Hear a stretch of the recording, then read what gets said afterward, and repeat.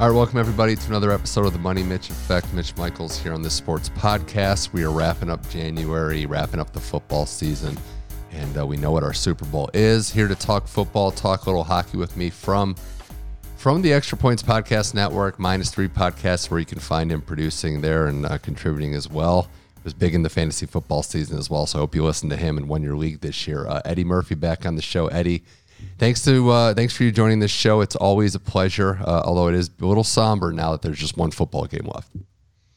Yeah, it is sad. Just one game left. The gigantic, super corporate, expensive game where no real fans actually get to go in Las Vegas to see this rematch, which I feel like nobody wanted this rematch. Everyone was rooting for the Ravens and the Lions. But I'll be honest with you, I've held that Ravens 2000 Super Bowl win over the Giants, like, against them, for, like, obviously for the last 24 years now. So I was still anti-Raven. I like Lamar. I have no ill will towards Odell Beckham. I think John Harbaugh is probably one of the more underrated coaches in the league of the generation, really. But I was definitely still rooting for Mahomes because I've come around on him.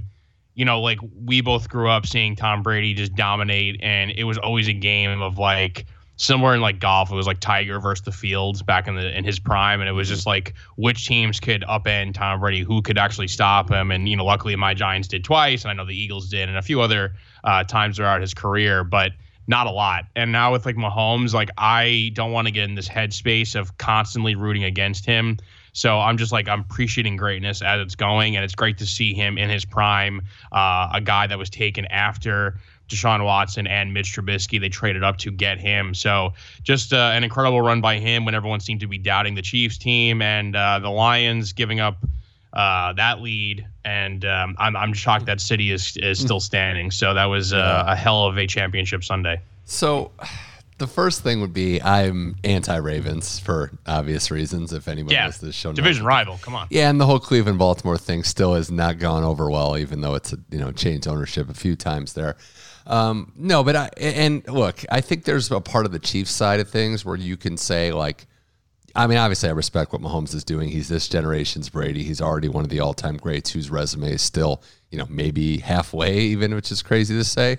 But there is something to be said about, greatness does kind of get stale in a lot of ways when it's the same team. And that's the fact of how it works. I know you saw the meme where the entire country kind of rooting against them is kind of how it's flipped from like 4 or 5 years ago. But I think we've gotten to a point where when it is the same team, whether it's the Patriots, whether it's, I guess the Celtics from way back when, even Jordan's Bulls a little bit, they had a little more likability. But I think when you see the same team over and over again, you kind of do wish for some new blood. But hey, you got to knock them out and you got to beat them. And I think that's the first thing that comes to mind for me, Eddie. This Chiefs team, the Patriots similarity is that they were like chameleons this year.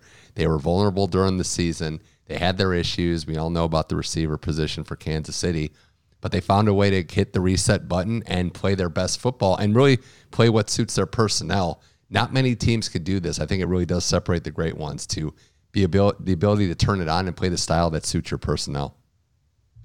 Yeah, so the conversation this entire NFL season has been like, well, Patrick Mahomes doesn't have any help. Tyreek Hill, he's putting up almost 2,000 yards in Miami. Where's his help?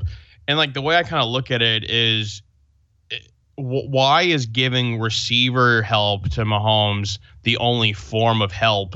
Whereas, I think now this new Chiefs team with a great defense, like a phenomenal defense, maybe not as good as the Ravens or your Cleveland Browns in the regular season, but a damn good defense and a running game, an established running game, which is something that Andy Reid has never done in his career, even back all the way to the Eagles.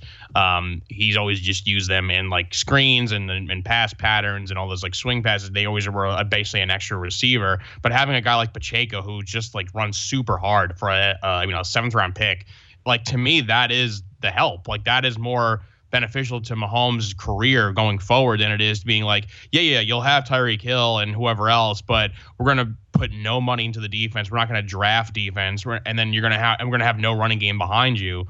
So I think that what they did with this new looking Chiefs team that was different from the years past teams is this is great for Mahomes' longevity. You have a defense, a stout defense that will stop other teams' offense, and it makes life easier for him where he doesn't have to. He could score 17 points in a game and win. He doesn't have to score 30 plus constantly. And I think that's a great thing. And he doesn't have to worry about, the short yardage thing. If it's, 3rd and 3, 3rd and 2, he doesn't have to find Kelsey only. He can now hand the ball off to Pacheco, and their all line's good enough that he can get those tough yards up the middle. I think that, to me, is why this team is so dangerous and why I'm probably leaning towards them to even win the Super Bowl, because Mahomes now has to do less, and that's a scary thing when he's as good as he is. And he is, the second coming of Tom Brady, whether you want to agree with this or not. Like, I'm not even saying in style of play or like on the field. I'm just talking about like in accolades and stuff. But this guy is the best. I mean, he has an incredible arm. He's mobile, and he's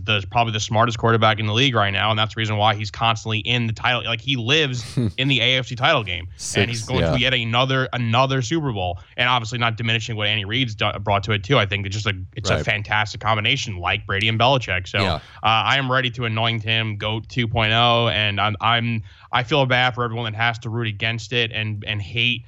I get it. I get there's fatigue of the same team winning, but I think we also should be able to appreciate the greatness. So while this Chiefs team, to wrap it up, this very long-winded answer, to wrap up the Chiefs were kind of made fun of all year and getting criticized all year for how the roster was, and there were some struggles with the receivers. Rashee Rice has come on, but again, I think the long term, like, this is a really good move by KC to have a ground game and have a really good defense, because it's just less pressure on Patrick Mahomes. And like I said, you see what he did. He beat the MVP 17-10, which is not a very Chiefs type win that we're used to.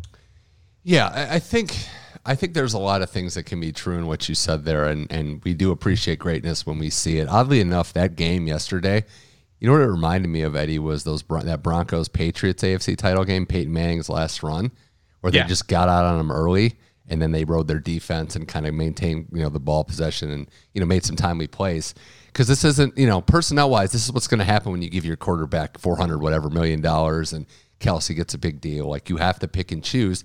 I think part of why they're even in this position, other than Mahomes being one of the greats and Kelsey the same thing for the tight end position, but they have absolutely nailed their like mid to late round draft picks. So they have a lot of players on rookie contracts that are real good, that are really contributing, and you can't afford to whiff when you don't have a lot of salary. So I think that's part of it too. The other side of this story, though, maybe the reason, dare I say, even more than Mahomes yesterday, they win is with that defense. And your guy Spags, man, I mean, he is putting together a resume as a DC that's one of the all-time greatest, firsthand from that Giants-Patriots Super Bowl in 2008 where they beat the undefeated Patriots. But there's something about this guy and how he motivates the team, but also, like I said before, can adjust, can figure out a way to use what he has to his advantage. That was a masterclass by Spags, who's had a lot of those in his career. Just another example of what a great DC he is. Absolutely. I'm glad that Spags is getting his due and just like adding to that incredible resume. And I know he's bounced around the league a bit and whatever, but there is no better DC in a big game to have than this guy. Like, I just feel like he's proven it. And you said a bunch of the great victories he's had. And it's not to say that the Chiefs don't have players on defense, like even like drafting like Karlaftis in the first round he made a couple big plays. Like they do have guys. Chris Jones, honestly one of the best interior, if not the best interior rusher in the entire NFL. So he has guys in this defense, but you can give him I just feel like he's the DC that like gets the mediocre defense to being great, and especially like just having the week to prepare for the league MVP and doing what he did was just absolutely incredible. And we're in this offense heavy, pass heavy. You need to get a great play caller for your next head coach. And everyone wants to snipe these great OCs and steal them and take them for their team. But again, it's not really the fun move to get a defensive coordinator, defensive guy as head coach. But again, like Spags, he's basically what Ben Johnson for the Lions is. Like, he's like that good at just elevating everyone's play. And you could say what you want about the regular season stuff and the defense, but when it comes to crunch time, he showed up, and it's another unfortunate black mark against the resume and the career of Lamar Jackson in the playoffs, where if his team gives up 13 or more points in the playoffs, he will lose it. So a sad ending to the MVP run for L-Jax, but again, hats off to Spags. I love that guy. Got us the rings in New York and beat the all-time greatest team. and he's at it again, and now with a trip to another chance to win another Super Bowl. So, like, yeah, I agree with everything you're saying, that his resume is just way too good. Yeah, I wanted to get into the Ravens side of this too, Eddie, because it's going to come down to Lamar, because that's how this works. You're the quarterback. You're the MVP. You get all the hype when they win. Now we're looking at a playoff loss where it's going to be on your shoulders, and part of it is the history, right? He's now 2-4. A lot of those games, you could look at the stats that they weren't all there.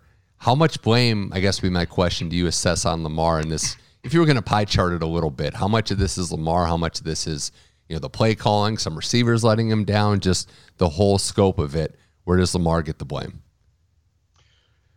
I mean, it's hard not to give the lion's share of blame to the MVP, to the quarterback. It's a quarterback league, and when quarterbacks make, when they win games, that's why Mahomes is getting the praise. So I feel like it's the fair thing to say that Lamar deserves blame here too. I mean, the defense, you could say, did their job, held Mahomes and company to 17 points. Lamar's playoff career, his 2 victories are one versus the Tennessee Titans, Tannehill, and one versus a rookie in C.J. Stroud. And, C.J. Stroud way young, his first year in the league, and Ryan Tannehill, it was fine for a few years, but he wasn't beating the Burrows, the Allens, the Mahomes. And I think that just says something. Like, he's not really built for these playoffs. He's not beating the high-end guys. And like I mentioned, like that stat, like when he's in the playoffs and his defense does not hold the team to less than 2 touchdowns, 2 extra points, they will lose the game. His career, he only has 3 victories versus teams that have when the defense gives up 23 or more points to teams that are either qualified for the playoffs or above 500. He only has 3 victories versus teams like that. That to me just reeks of a guy that needs everything to go right to really be effective. And I'm not trying to take away from his MVP. I love Lamar. I think he's impossible to game plan for. He's just so good at everything, has a live arm, and I think he's doing a lot with not a lot of talent around him. Zay Flowers, obviously, huge fumble in that game, but I think he has a great career, and he's a guy that Lamar needed. Mark Andrews coming back, who was banged up, but I would put more into that. But like Isaiah Likely was super great in his absence, scored a touchdown, I feel like, every single week that Andrews was out. I think the big losses were probably at the running back position, losing Dobbins and then losing Keaton Mitchell, kind of like the change of pace guys, the more versatile guys, instead of just having, Gus the Bus there and Hill, whoever else. I think that did hurt them. Their defense played great. I mentioned, like how my guy Kyle Hamilton from Notre Dame, I mean, all over the field, he was an animal. So, like, guys did step up. An unfortunate fumble from Zay Flowers. I don't think there's a ton of, coaching errors really from Harbaugh's side. So you just expect the most valuable player to rise to the occasion and play good football. I mean, we saw, even in a losing effort, like, to equate it, I don't think you would blame Josh Allen for the Bills' loss. I think Josh Allen played out of his mind. I think the rest of the team was just not really up to snuff, and that's kind of what happened. And I feel like in this game, Lamar probably could have done more, like he did versus the Texans. So it's going to be a struggle for Lamar. Everything was kind of going right for the Ravens this year. They have the number 1 seed. I did mention the injuries, but number 1 seed, first round bye, home field advantage, everything runs through them. And he had an MVP season, and you lose to Mahomes when everyone was doubting the Chiefs. So let's not forget too, it was 10-10 or wherever it was. It was tied at halftime versus Houston. I know the second half is explosion, but they were kind of stinky for the first 30 minutes of that game too. So, it's just not going to get any easier for Lamar with Burrow coming back healthier and with Justin Herbert now getting Jim Harbaugh. There's a lot of challengers out there in the AFC, and obviously Mahomes is not going anywhere, neither is Josh Allen. So it's probably unfair to say like, oh, he'll get back there, because you really never know. And I saw, again, like, to answer your question, I would put a fair share of blame really on L-Jax. Yeah, I mean, in 7 playoff games, his teams are averaging a little over 16 points. So that's where his production is. And this is a guy who's been lighting it up in the regular season. It's fair to say, but it's also fair to point out that there were instances, the fumble. I don't think Monken coached a particularly great game, and that might just be more credit to Spags and what he did to his offense. But yeah, I mean, that's how this works. I mean, he's gonna get blamed, especially because we're sitting there thinking this was winnable a lot in the second half. But again, shout out to the Chiefs. 6 straight years for Mahomes and 6 straight conference title games at the very least. Guys are unbelievable. And to add quickly, great point by you. Like Monken kind of abandoned the run Did understand that was a strange move, and I feel like he did take a little bit of time this regular season way back. Like they didn't look fantastic in like the first month. Like he was still kind of getting used to that, and then they bring in Odell Beckham for, I believe it was like 13, 14, 15 million for a 1-year deal. Yeah. He was really nowhere to be found out there too for an aging receiver in his 30s with a couple knee injuries that he required surgery. So like they're not surrounding him with the best guys, and I just felt like everything was off in that game versus the last team you needed to be off to, because you're always going to lose to Mahomes. If you're not playing a perfect game, he will you're going to lose. That's as simple as that. More here on the Money Mitch Effect with Eddie Murphy from Extra Points Podcast Network, talking conference title games. Chiefs back in the Super Bowl. As we mentioned at the beginning, it'll be a rematch from that 2020 game. Niners beat the Lions 34-31 in the second half. The Niners were exceptional, 27 points on the trot, 27-7 in that second half. It was a remarkable turnaround that has a lot of twists and turns. And Eddie, I guess I'll start with this. When you look at the game as it happened, recap it, do you see this more as the Niners just storming their way back, or are you looking at it from the perspective of, man, the Lions really, the wheels came off? Yeah, I mean, I think it seems like everyone wants to pin the loss on Dan Campbell and blame the close decisions, but I feel like you're getting in the nitty gritty about like going for or kicking a field goal, depending at multiple points of the game, but it really should have never come down to that. Like you had your foot in their throat. You're going into halftime with the Niners only scoring 7 points, and you guys had scored 24. And to me, it's just like, okay, well, 24-7, like just keep play like you're losing, like play like keep be aggressive. And they were not doing that. So I'm not in the camp of like Dan Campbell lost it to him. It's like, no, if they're in halftime going, guys, like we're actually doing this. We're coming into Santa Clara. We're coming to their home field, and we're taking this team that everyone thought was the best team all year long, for at least for a lot of, a big portion of it, and we're pushing them around.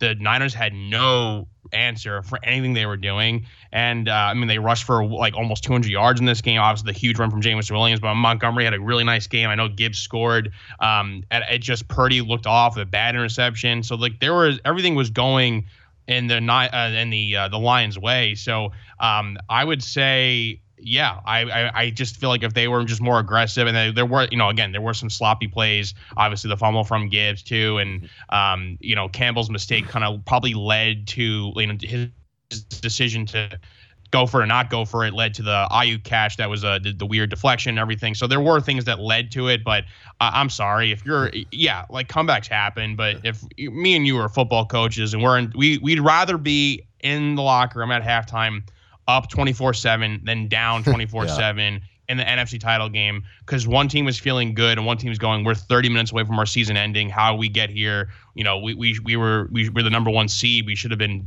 better than this. So I have a hard time being like, this is it's a collapse. It's just a flat out collapse for the Lions. Yeah, for the Niners' perspective, they showed a lot of poise because it was a brutal start for them, to say the least. There was a lot going wrong. Purdy locked in. Shanahan remained calm under pressure, which always hadn't been the case for him. His reputation as a coach is that he doesn't pull these comebacks off. The numbers aren't there. And yet this is now 2 weeks in a row where they haven't had their best stuff early, and they find a way to win by having that resolve and, making sure these drives look pretty impressive. Again, credit to Purdy and the skill guys. But, yeah, the Lions, man, that everything that could go wrong in the second half did, and that includes but isn't just about the Dan Campbell decisions, which is going to get the pub. There were receivers dropping some of those both those fourth down plays were drops, you could argue. There was the fumble where Gibbs basically ran the wrong way, turned the wrong way with Goff. Goff wasn't exceptionally well, and that defense got gashed up and down the field. I was looking at the drives. Even the Niner field goal drives in that second half were just huge, huge drives that took up a bunch of yards and a bunch of time. So I would say that the Niners had to have the door open for them, which the Lions did, but they still had to walk through it, would be how I would hedge that answer. I think the analytics stuff is going to get a lot of discussion, because it's not as simple as what are they doing going for it? Only an idiot would do this. That's who they've been all year, and yet I look at the first one, Eddie, as way worse than the second one. I know they don't trust their kicker. Bagley just got, I guess, re-signed. He wasn't there, but you have the ability to make it a 3-score game at that point. I'm kind of, I can understand the logic of, 42-ish yard field goal, down 3. We don't really trust this guy. Let's just go for it. We have a good play here. But that first one's a little harder to justify in my book. Yeah, I mean, everyone's saying now, like, if they just kicked the field goal every single time, they would have won the game. I think the one right before half, especially with that lead, too, if you do, like, worst case scenario, you don't score there, you're like, all right, whatever, we're still up, 21-7. But if you do score the touchdown, the game's pretty much over. I think it's super deflating. So, like, where the field goal kind of gives them life. The thing is, though, like, they did play aggressive the whole way. That's kind of Dan Campbell's MO. So I'm shocked that he kind of veered from it there, but then he kicked the field goal there, but then he went for other times where it probably wasn't as smart, because sometimes like the points just more effective. But again, it kind of goes back to like, if you're up 17 points, you're up 3 scores. Like, you can own the maximum in 2 touchdowns is still 16 points if you hit the 2-point conversions both times. So to me, it's like the Niners had to play a perfect half, which they kind of did in a sense, but they did benefit off the sloppiness of the Lions, like you pointed out. So that's why, again, I as much as like it's probably frustrating to all of Detroit, and I feel for them with how the Dan Campbell decision makings, but it's to me, it's just like you needed one team to play the total 180 opposite of what they did in the first half, and you need the other team to do the same, but in a positive way, and that's kind of what happened. So I just don't like, if I had a 17-point lead in the NFC title game, I'm just going, let's just take super long drives, like just take the air out of the football, just bleed the clock, and then if you chip in with a couple of field goals here and there, you're just still extending your lead. It's tough though. When it's not how you play though. I mean, and I agree with you, but when you're wired a certain way, and maybe that's another lesson in there, it's hard to be like, okay, we're going to go conservative approach to offense. I just don't think they were built to do that. And again, that point you made is perfect. It took the Niners playing some really good football to even give themselves a shot, but you got to call for what it is for the Lions. This would be a brutal loss for if any of our teams lost in this circumstance, it'd be tough getting out of bed the next day.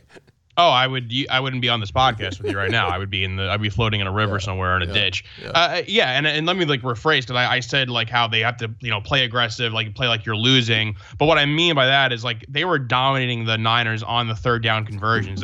Every third and long they found a guy who was wide open, and the Lions are full of great weapons, especially in the pass catching. Their wideouts, and Sam Laporte has been a revelation.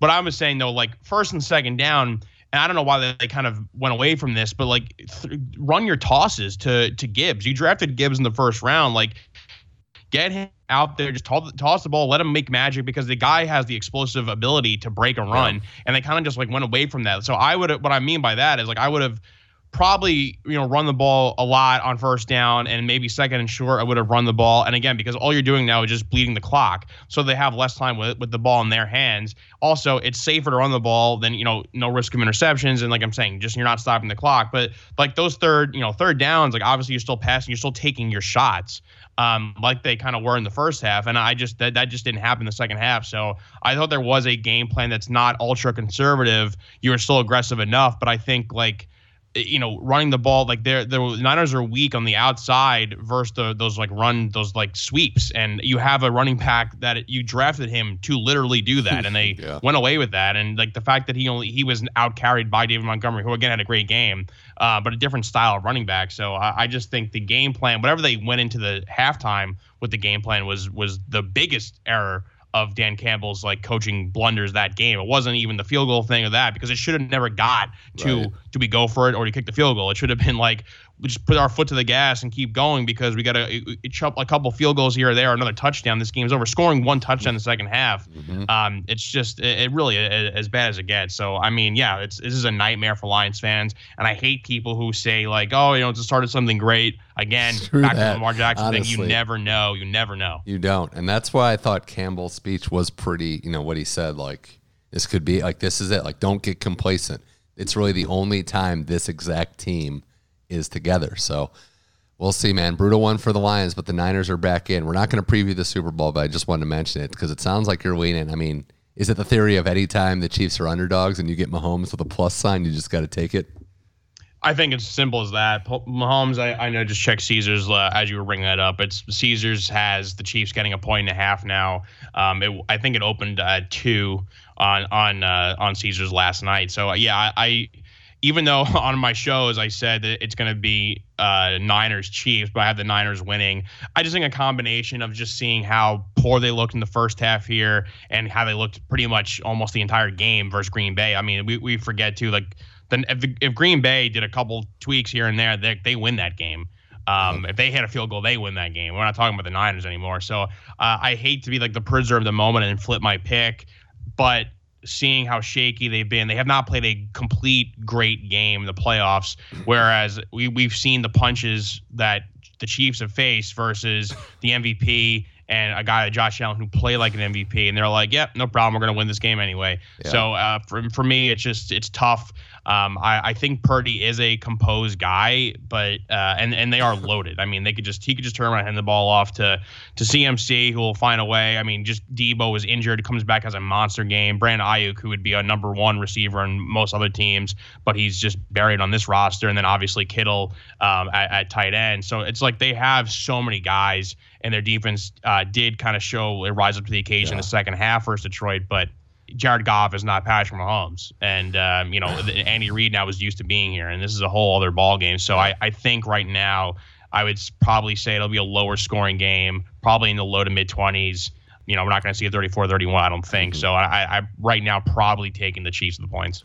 Gonna have to look and see. I do think they match up pretty well. The Niners are built to be a team that could keep Mahomes off the field, but it is Patrick Mahomes and an improved Chief defense. So a lot will be discussed on that. Eddie Murphy, before I let you go here on the podcast, got to talk a little hockey with what's going on in the NHL. Now that we're in that almost post football season, so you look at the standings. Your Rangers in particular, right? Like, we'll start there at the Eastern Conference. It's an interesting spot because they're still in the division lead at 63 points over Carolina. The Bruins pacing the conference with the Panthers now right behind them, but 4-5-1 in their last 10. They did win the last game that they played. I just want to gauge your, pulse of the team, because it started out super hot. They've cooled a little bit. Some guys are stepping up, playing well, maybe not in the goaltender position, but where are you at with the Rangers right now through 49 games? Yeah, I mean, 8 weeks ago, they're 18 4-1 on top of the entire NHL. They're 80% winning percentage. Like, it was just crazy 8-point lead in the Metro. Top 10 in almost like every metric, really. And they were missing guys. Like, they were missing Igor, they were missing Adam Fox, and since then 12-12-2. So I mean, I'm happy they're 500. I'm also happy in a way that they don't have the burden trophy anymore. I think we've seen plenty of times in history that's not really a good thing to have. I don't believe in the superstitions, but I just think it's just a mental extra burden that the players and coaches that they think about, and it's just this the curse of Sposta, as like Dave Damashek likes to say. I don't like that. So in a way, I'm happy they were losing some games, but I think it's okay to lose a couple of games. I don't think it's okay to go from 18-4-1 to 12-12-2. So I think obviously there's been a couple injuries with the Hedel injury, and Cabo Caco missed a lot of time, and he just come back. But I think right now, with the news that Hedel will probably be out for the remainder of the season, or is out for the remainder of the season, I just hope his career turns around and he gets healthy, because he's way too impactful and way too young of a person to have his career end like this. So my best wishes to him. But I think now with sending Nick Bonino down to the Hartford Wolfpack, I do think the Rangers will be in the market to get some kind of middle six help. Yeah. Maybe there's a team that wants to overpay for a guy like Keandre Miller. They can get a package, because the Rangers do have a lot of defensemen, pretty solid defensemen in the wing. So you get a nice return for a young D-man who's great on the offensive end. We'll see what happens. It's a bad answer, but again, this season is just super long. We're still talking in January, so I don't get too over my skis about anything one way or the other. I think they're going to be a playoff team. I still think they'll end up winning the Metro. I think you're lying to yourself. You're a team if you a fan of a team in the Metro and you're like, oh, I'll play the Rangers. Like, you don't want to. Well, that's true. And I also just want to add that it does feel like a lot of the teams are a little down this year as opposed to last year in the East. There's not, last year it got out of control with how well the Rangers and how well Carolina and New Jersey were playing. And I know Carolina's played a lot better, but, the Rangers have their issues. My point being, so do a lot of these teams. Like the Metro Division hasn't. I mean, Philadelphia is still in third. They've lost 5 straight, and they're still hanging on to third place in that division. We saw the Devils. They can't get healthy. The Islanders made the big coaching change. Not as much out of Pittsburgh. So I think the Rangers, I mean, hitting a rut here. And to go back to the President's Trophy thing, Eddie, I think it's more of it's not so much the curse. It's that if you get that trophy, you've pretty much clinched it early and you're not playing meaningful hockey into the playoffs. And so that is the part where I think it could be a blessing in disguise if the Rangers and Carolina battle for this division. It could actually help both teams have to round into form. And then, I just don't think, I mean, the way this Metro has gone, I don't think, and we'll see if the Islanders get in or who makes a push, but I just don't know basically if they're going to have that tough first round series like they did last year. Yeah, I mean, it's certainly a blessing that, the Devils are not playing like everyone thought they were because of the injuries. And I think, Pittsburgh, the old roster, they're not going to be around much longer in this current iteration of them. And the Islanders, the coaching change. So, like, teams that people thought may be in the mix are kind of falling away. And the Flyers, I really don't take them seriously. I just think there's not a lot of talent on that roster. The Rangers spanked them in their building like a month and change ago. The Canes really in the middle, only my eye on. I think, obviously I'm okay with Boston running away with it, or if it's going to end up being Vancouver, whoever wins the President's Cup, like, go for it. Does not matter to me. If the Rangers were tanking, or I shouldn't even say tanking, if they were playing 500 hockey, maybe in late March, early April, I would start to be more concerned. But this has kind of happened over the holidays into January, and I'm sure they'll figure it out. It's a perfect time for the All-Star break to come. So I'm not too worried about it. Look at a team like Edmonton, who's on a crazy streak, 16 straight. It's like, do you really want to be winning all these games right now? Because what happens if you start losing a couple? And then, it's just too much hockey to be played. I think it's a little different with Edmonton. They needed this. It's hard to say. They've won 16 straight, and they're not even near the division top. That's how bad they started. I'm with you on the Flyers. I think they're going to fall, and I think New Jersey / Islanders, I want to see how they're going to make a move. The Patrick Waugh is going to get that team playing a certain style. They have a lot of ground to make up, but it's the Devils getting healthy. I just think someone's going to have to get that third spot, and I just don't see Philadelphia doing it. In the other division, so impressed with Florida. I was wrong. I thought there'd be a dip, and there hasn't been. They're playing like a bunch of bullies out there. Toronto has had this weird up and down season where it's not boding well for playoff success, to be my opinion. I'm thoroughly impressed with what Tampa's doing because we kind of wrote them off, and understandably so, right? An aging team had made all those deep runs, and they're one of the more consistent teams. It just shows you having a good locker room, which we'll get into the Western Conference, the opposite of that. But it shows you what having a good core, good locker room is, to just kind of stay afloat and weather the ship and, just play your best hockey when you can. Yeah, I mean, it definitely has that feel this year of teams hanging around that we didn't expect with Tampa and with Florida, especially Florida too, having a great year. So I mean, it is pretty wide open. I do think the Cup winner still will come from the East. Personally, I do like that bet on Caesars. Actually, I think it was -110 or whatever to come from the Eastern Conference. I definitely think that it'll be an American team because I don't see any reason to pick a Canadian team to win it. So I think it's again back to being a lame answer. I think we're starting to see stuff how it shapes out, especially after the upcoming All-Star break. But it just when the season starts in October and doesn't end until May, whatever. It's just so many months, and you have no idea what trades could happen and injuries and. A lot of players even taking leave now, which are hurting some teams. Even though they have to get right themselves, but you never know what's going to happen. So I'm not overly concerned. I think that as long as you just are, play consistently good, you're going to lose games. But as long as you're not doing these things on a night-to-night basis, if you have a stinker, followed up with a win, I think the Rangers are actually okay at doing that. They don't really lose a lot of games in a row, so they've kind of alternated wins and losses, which I think is okay. So I mean, I'm not too concerned anything. It's and this too. It's you get in the dance and anything can happen. That's why hockey's great, because the 8 seeds could actually beat the 1 seeds unlike any other sport. So it's just one of those things where as long as you just stay kind of in your lane, keep picking up points wherever you can, and get in the dance, then everything is all bets are off, so to speak. So I'm not too concerned with it, and it's okay because there's a lot of months before the real playoff hockey starts. So you said no Canadian team, so you wouldn't be too high on Vancouver going all the way in it's this. It's like plus 380 or something like that for a Canadian team to win this, for a Canadian team to win the Stanley Cup. So yeah, I would take I think. Well, yeah, I don't want to bet on the. I like that. I like that. I like not, because I don't know that I'd favor Vancouver, but the East team to win over the West, I would be a little worried about Colorado, because I think they're rounding into form. But I think that the East is a little bit deeper, and I think that I'm not sure what the odds are for the West side, the Western Conference there, but I know that I just liked, because like you mentioned, it's just a team like Boston and Florida and Tampa are still hanging around, and Toronto can make some noise, but even though I don't think Toronto will win it, because I'm anti a Canadian team winning it, and then Metro has their guys, especially if Devils get if Hughes comes back healthy and they have a spark and they make it in, like they'll be a team that no one wants to play. So yeah, I mean, obviously the West has their Colorado, but it's funny too that like that Vancouver is not really respected by the sports books. They don't think they're a for real team. Like they still think Edmonton and even like Vegas is better than Vancouver. So I'm not big into them. And that's another reason why the bet for a Canadian team to win is so lopsided.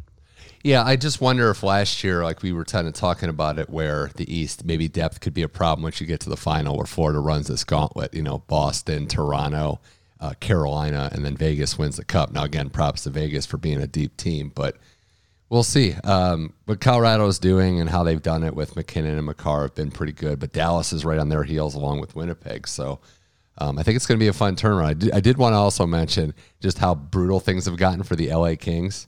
I mean, they're just completely tanking almost out here. And it starts with, I think, that acquisition for Dubois, which we said wasn't the best one. Just kind of, they traded away a lot of pieces, gave him 8 for 8, I think. And, it's just not happening. Yeah, I expect them to be a force going forward, and I have no love for the Kings, but I do respect the way they were built. Just a solid all-around team. Like they're deep, they're good defensively, get good goaltending, and they're just a tough out. Like the team was almost made for the playoffs. And they've had those legendary back and forward battles with the Oilers that we've seen the last couple of years. We both attended that game. But things seem to not be going that way. And the Kraken are right on their heels. Calgary isn't even that too far behind either. So I would not be shocked if those teams kind of leapfrog them. I did not expect that whatsoever. The Kings, I had a lock to almost even be in contention to win the Pacific, if it wasn't for Vegas or Edmonton, which I think I had ahead of them. But I thought they'd be right there and leading that division, and that's not what happens at all. Yeah, they've got, I think, 5 shootout losses, a bunch of overtime losses too. So it hasn't been going good for them. Yeah, 10 OT losses. So that's a lot. Last thing, Eddie, before I let you go, just we were talking about the betting and stuff. The 2 awards that I was looking at right now, the Norris, and then of course the MVP. The odds right now for the Norris, Quinn Hughes is the favorite with Makar. A little behind him, it's like minus 140 to plus 150. And then the MVP right now, McKinnon has the edge. Roughly the book I'm looking at has him about plus 130. Then it's Kucherov and McDavid in any order it could be flipped in that 230 to plus 300 range, we'll say. So that one's a lot closer. McKinnon has the edge on Kucherov scoring by like a point or two. McDavid is rounding into form. Do you see any of those, or how do you see those awards playing out with those favorites, or maybe somebody making a push and a charge? I think right now the favorite, like barring injury, which unfortunately for McKinnon is a possibility. I think McKinnon probably will end up with it, with the Hart. I think for the Norris, I mean, you could almost like JT Miller is playing well. They have had good goaltending from Demko and company, but I really think you could tie Vancouver's great play and great performance this season and being tied with Boston for the league lead in points with the play of Quinn Hughes. I mean, the guy is just like first in the league in plus minus 62 points, which is I believe like 9th overall in the league, but for like defensemen, super high up there. So having this like 24-year-old kid coming into this roster and just really playing as well as you could play for a number 1 D man, I think is the direct correlation to why they've been so good. So yeah, he would get my vote for the Norris right now. I would not change what the favorites have it for the Hart or the Norris. Yeah, Hughes has been playing so good. He's gotten better every year, and I think I agree with you 100%. Tying his success to the team means something. McKinnon is playing, I know actually Kucherov has a point to correct myself, lead on him, but McKinnon is playing like a man possessed to get that MVP award. But I was saying, wouldn't it be something if McDavid went on a tear and it would not shock me if this scoring race was a lot closer. Like he's 18 points back. Do we think it's going to be within single digits soon? I would say baby. Yeah, I mean, I know that McKinnon had that goal outburst the other night to get him above the 30 mark there. Austin Matthews still is the lead there, but I think in terms of the points, it's possible that I think it's a 2-horse race between Kucherov and McKinnon, but I think the ability of McKinnon to turn on and whenever he really wants to, and he can take over a game, he could do that. I'm not really sure if Kucherov has that ability. He's just a very smart player. Plus, like, obviously with the a couple years age difference too, a little bit younger on McKinnon's side. So I lean towards him. Even if he doesn't end with a point lead, if he loses by a point or two, I still think he's probably in line to win the award. But if I did have a bet on, I probably would take McKinnon to end up as the points leader in this. Although I still think goals leader will probably still be Austin Matthews. Well, appreciate you coming on this show, talking hockey and football. Eddie Murphy, somebody that, like myself, wouldn't be here if his team suffered a loss like the Detroit Lions. But always do appreciate you making time to come on the show, chop it up with sports. And once again, thanks for coming on the Money Mitch Effect. Anytime. You're the best. Always a pleasure. That was Eddie Murphy. This was the Money Mitch Effect. We're on all your podcast platforms. Go to SoundCloud, Google, Apple, wherever you get your podcasts. Check me out at Twitter, Money Mitch M21, and follow the Money Mitch Effect Facebook page. We're back next week to preview the Super Bowl, talk whatever sports topics come our way, and keep it relaxing and refreshed. For Eddie Murphy, I'm Mitch Michaels. This was the Money Mitch Effect. Thank you for listening, and keep enjoying sports.